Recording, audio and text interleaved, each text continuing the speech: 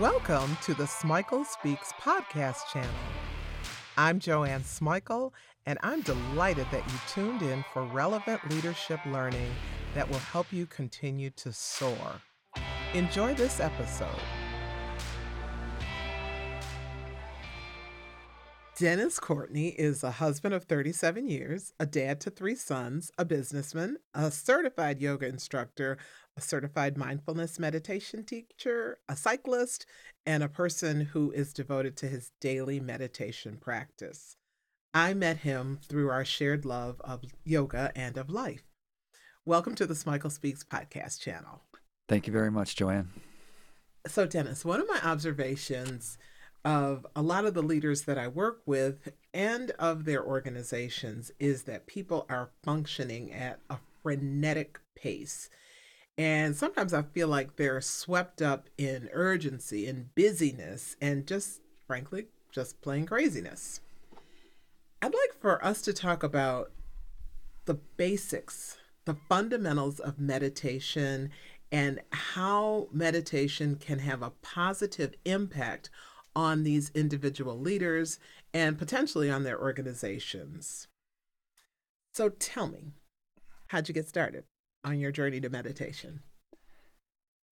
I got started in yogic meditation about 5 years ago when I noticed that I gravitated towards the yoga teachers as I was a practitioner who were beyond just the physical, who would also do breathing exercises and mental calming exercises to align the mind with the body before beginning the yoga practice. So that was my beginning, and it's developed considerably since then. Now, you're a businessman, you're still gainfully and actively employed. How has learning those techniques been useful in that part of your life?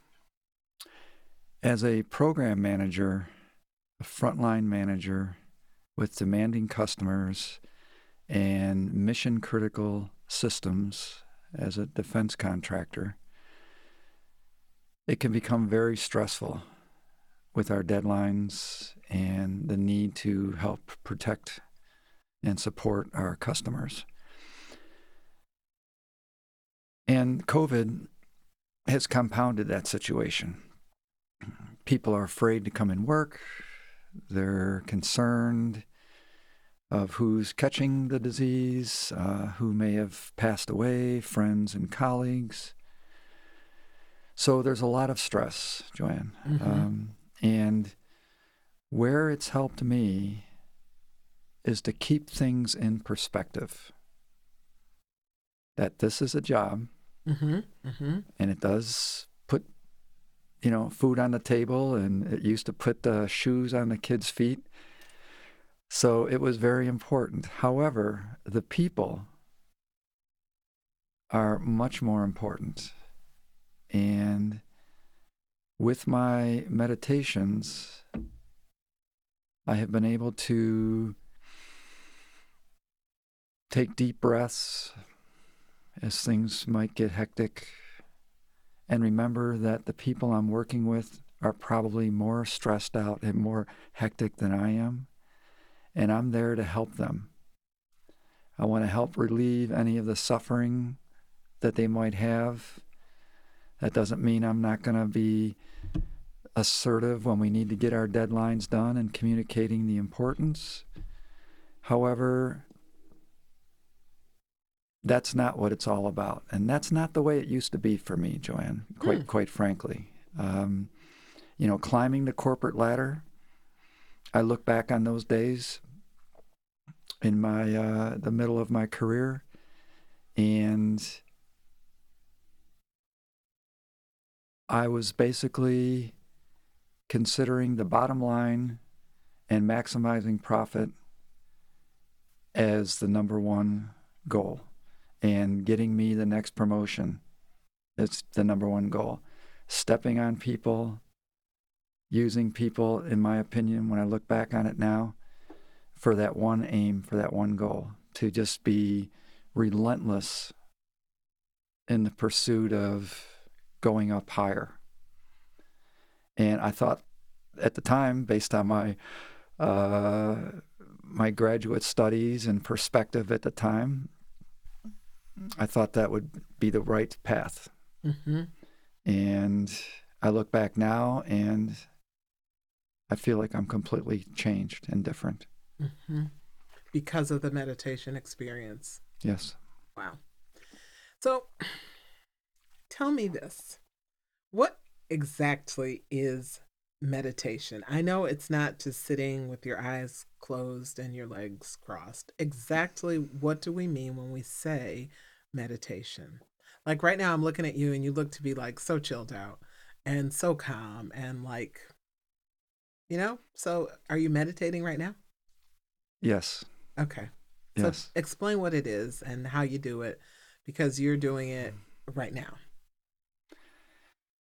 So living the meditation is very important as a practitioner, the best we can. So what does that mean? It means beginning to empty one's self, meaning the ego, which was not easy, and it continues to not be easy, but chipping away at it a little bit every day, becoming less self-centered. And the less self-centered, the more hollow I become, the more space there is for the divine to come through and to help guide and work through me. So it's a practice of centering oneself and realizing that we are not the personal Dennis, the physical fitness, the achievement orientated, and even the family man, the spouse, my gender, my color, all those things are not as important as realizing the commonality and the shared spark, the divine, the inner divine that we all have. And that in deepening the practice, and sometimes it's hours and hours a day, you begin to realize that the divine has many faces and has many expressions and is essentially all names and all forms.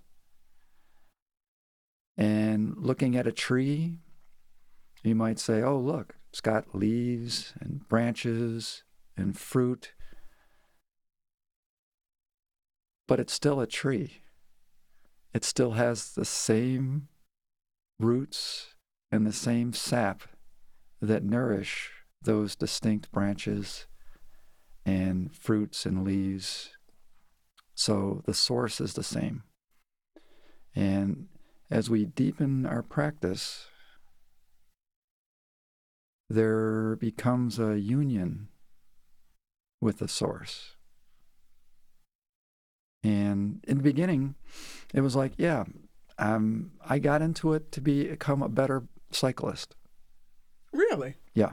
Oh. I was a competitive cyclist, and a friend of mine was a very, very high-end, national caliber ranked cyclist friend, and he was teaching right down on the waterfront in Columbia, and he had a special class, yoga for cyclists, so that we would have better snap in our legs and better cardiovascular. So after those workshops, I looked for a place where I could practice on a more regular basis, and that's when I found various yoga teachers and began to gravitate towards the ones with the meditation. But these days the cycling is less important, and just becoming more centered in the walking and living meditation, and trying to take what is gained and attained on the pillow or the cushion and realizing it in day-to-day activities. That's kind of like how when we talk about taking the mat in yoga with us into our lives, that, you don't leave the principles of the mat in the yoga studio. You're supposed to take them into life. Is that very similar? Yes, I would agree with that. And assuming that the principles are being shared on the mat. Mm-hmm. Mm-hmm. And what I've discovered is that not all teachers impart those values or those ethical or philosophical Mm-hmm. aspects. And to me, when I looked at the big picture of yoga, the asanas or the poses was a very, very small part of this ancient tradition. Mm-hmm. And I wanted to explore that more. And the more I did, the more I realized that, this isn't just about lowering your blood pressure or making you a little bit calmer. There's physical and mental benefits, of course. But to me, those were just byproducts. Those were just byproducts of answering deeper questions. Mm-hmm. Who we are and why are we here. And I figured my family's raised. I'm an empty nester. I've got some time on my hands. And it's that time of my overall life cycle to be looking beyond just what's going on right now in the household and things. So That's very interesting to me, on a lot of levels. But the whole idea of the connection with the divine, is very important to me in my faith walk. The other part that is interesting to me is the letting go, mm-hmm. the letting go of ego, the letting go of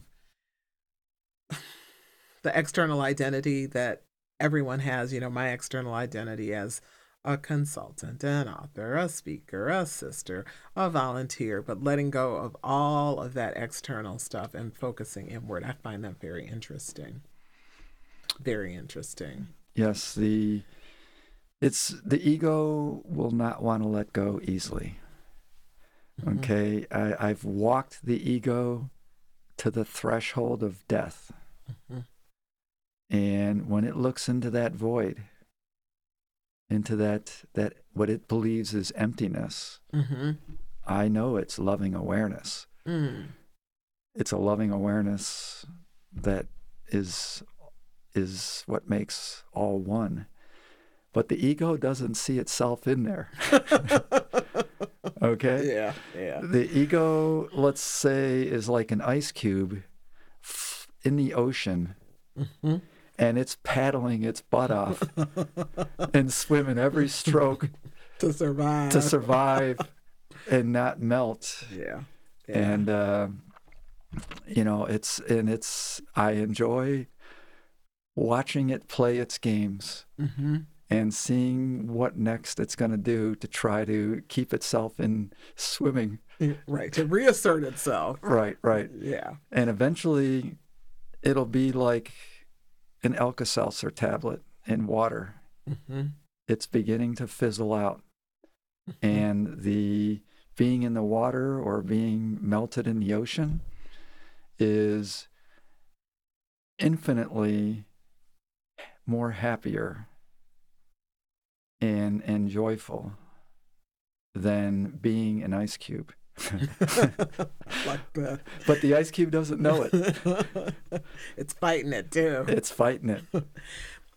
Are there different types of meditation? Yes.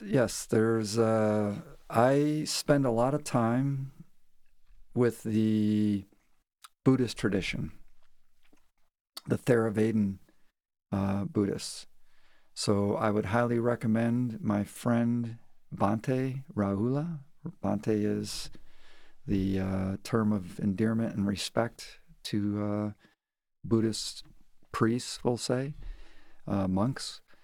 Um, and he's over in Gaithersburg at the Lion of Wisdom Retreat Center. And I've spent 3 out of the last 5 weekends there since I've had some more time available to me.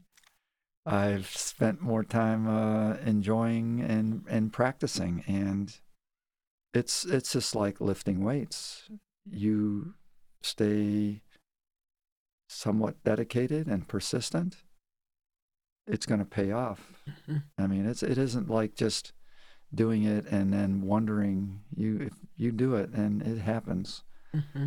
And so there's that. There's Zen Buddhism.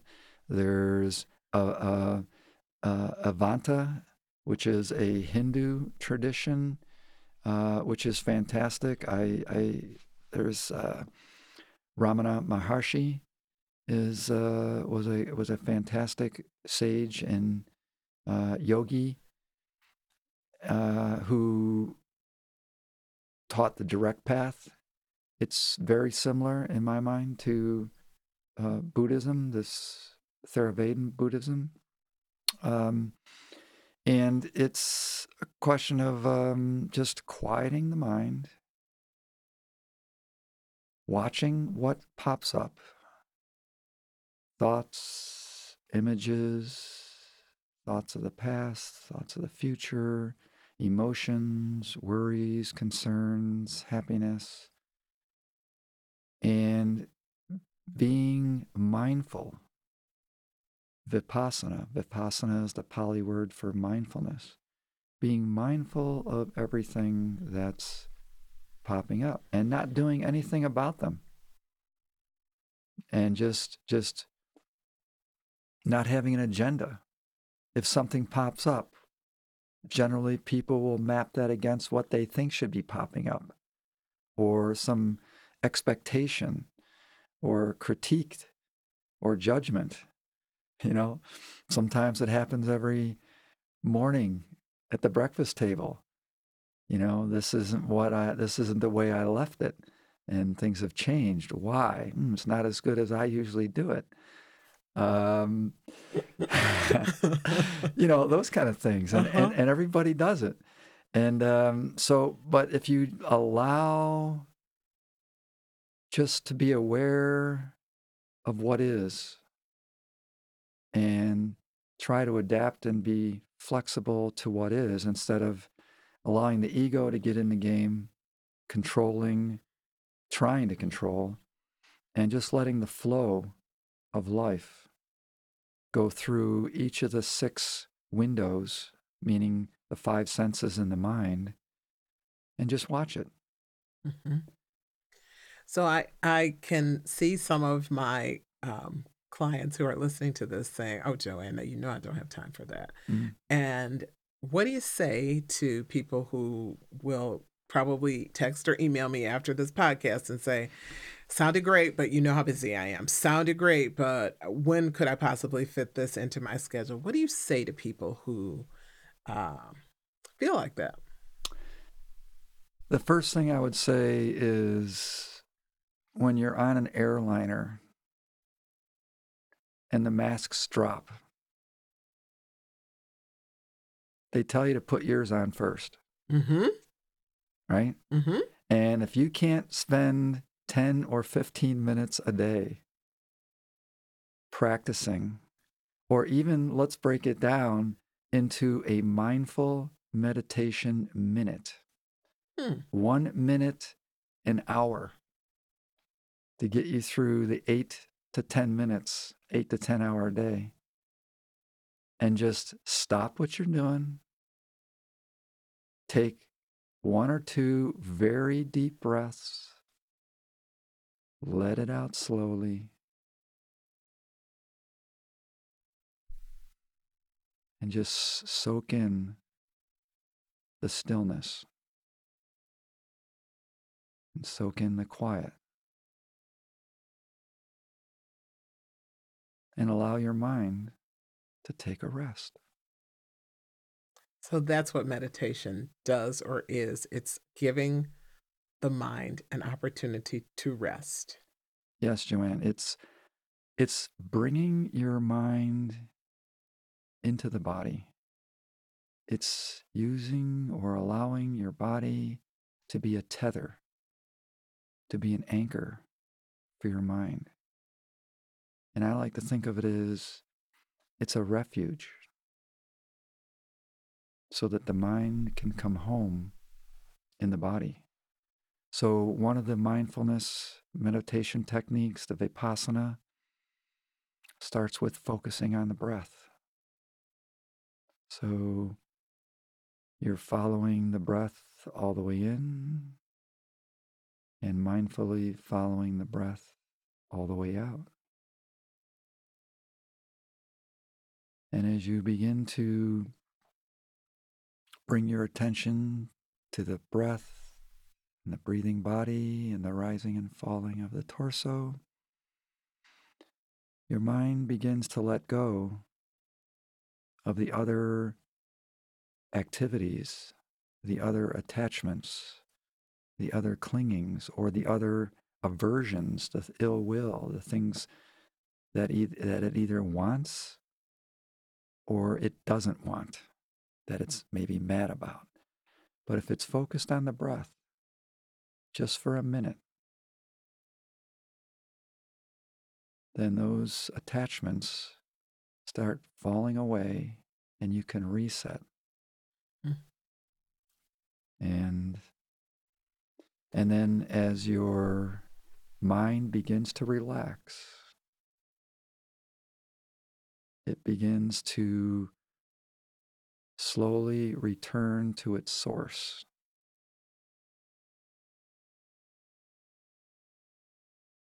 From which it came. You know, your focus and attention on the breath reminds me of Kate Anderson, who is just one of my absolute favorite yoga teachers. And in her somatic class, she always says, "Let's return to the breath. Mm-hmm. Let's return to the breath." And she will remind us that you always have the breath. It's a tool that you always have. So what you just said reinforced what she says a lot. Absolutely. Yeah. Kate's a marvelous teacher. And when the mind wanders off, just bring it back to the anchor, Which is the breath. which is the breath. Yeah. And so the body is in the here and now.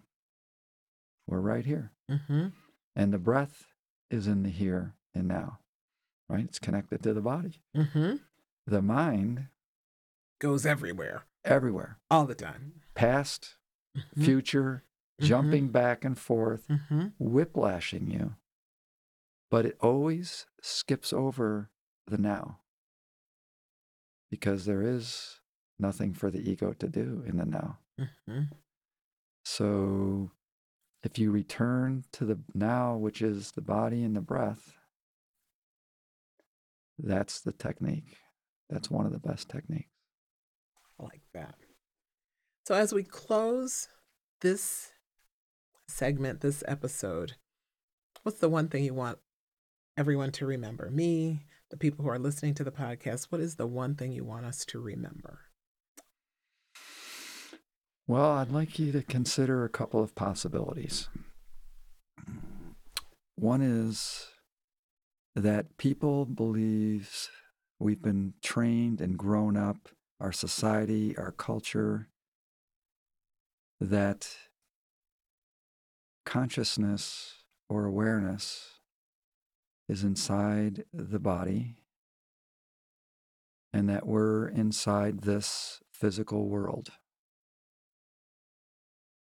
And I would offer that perhaps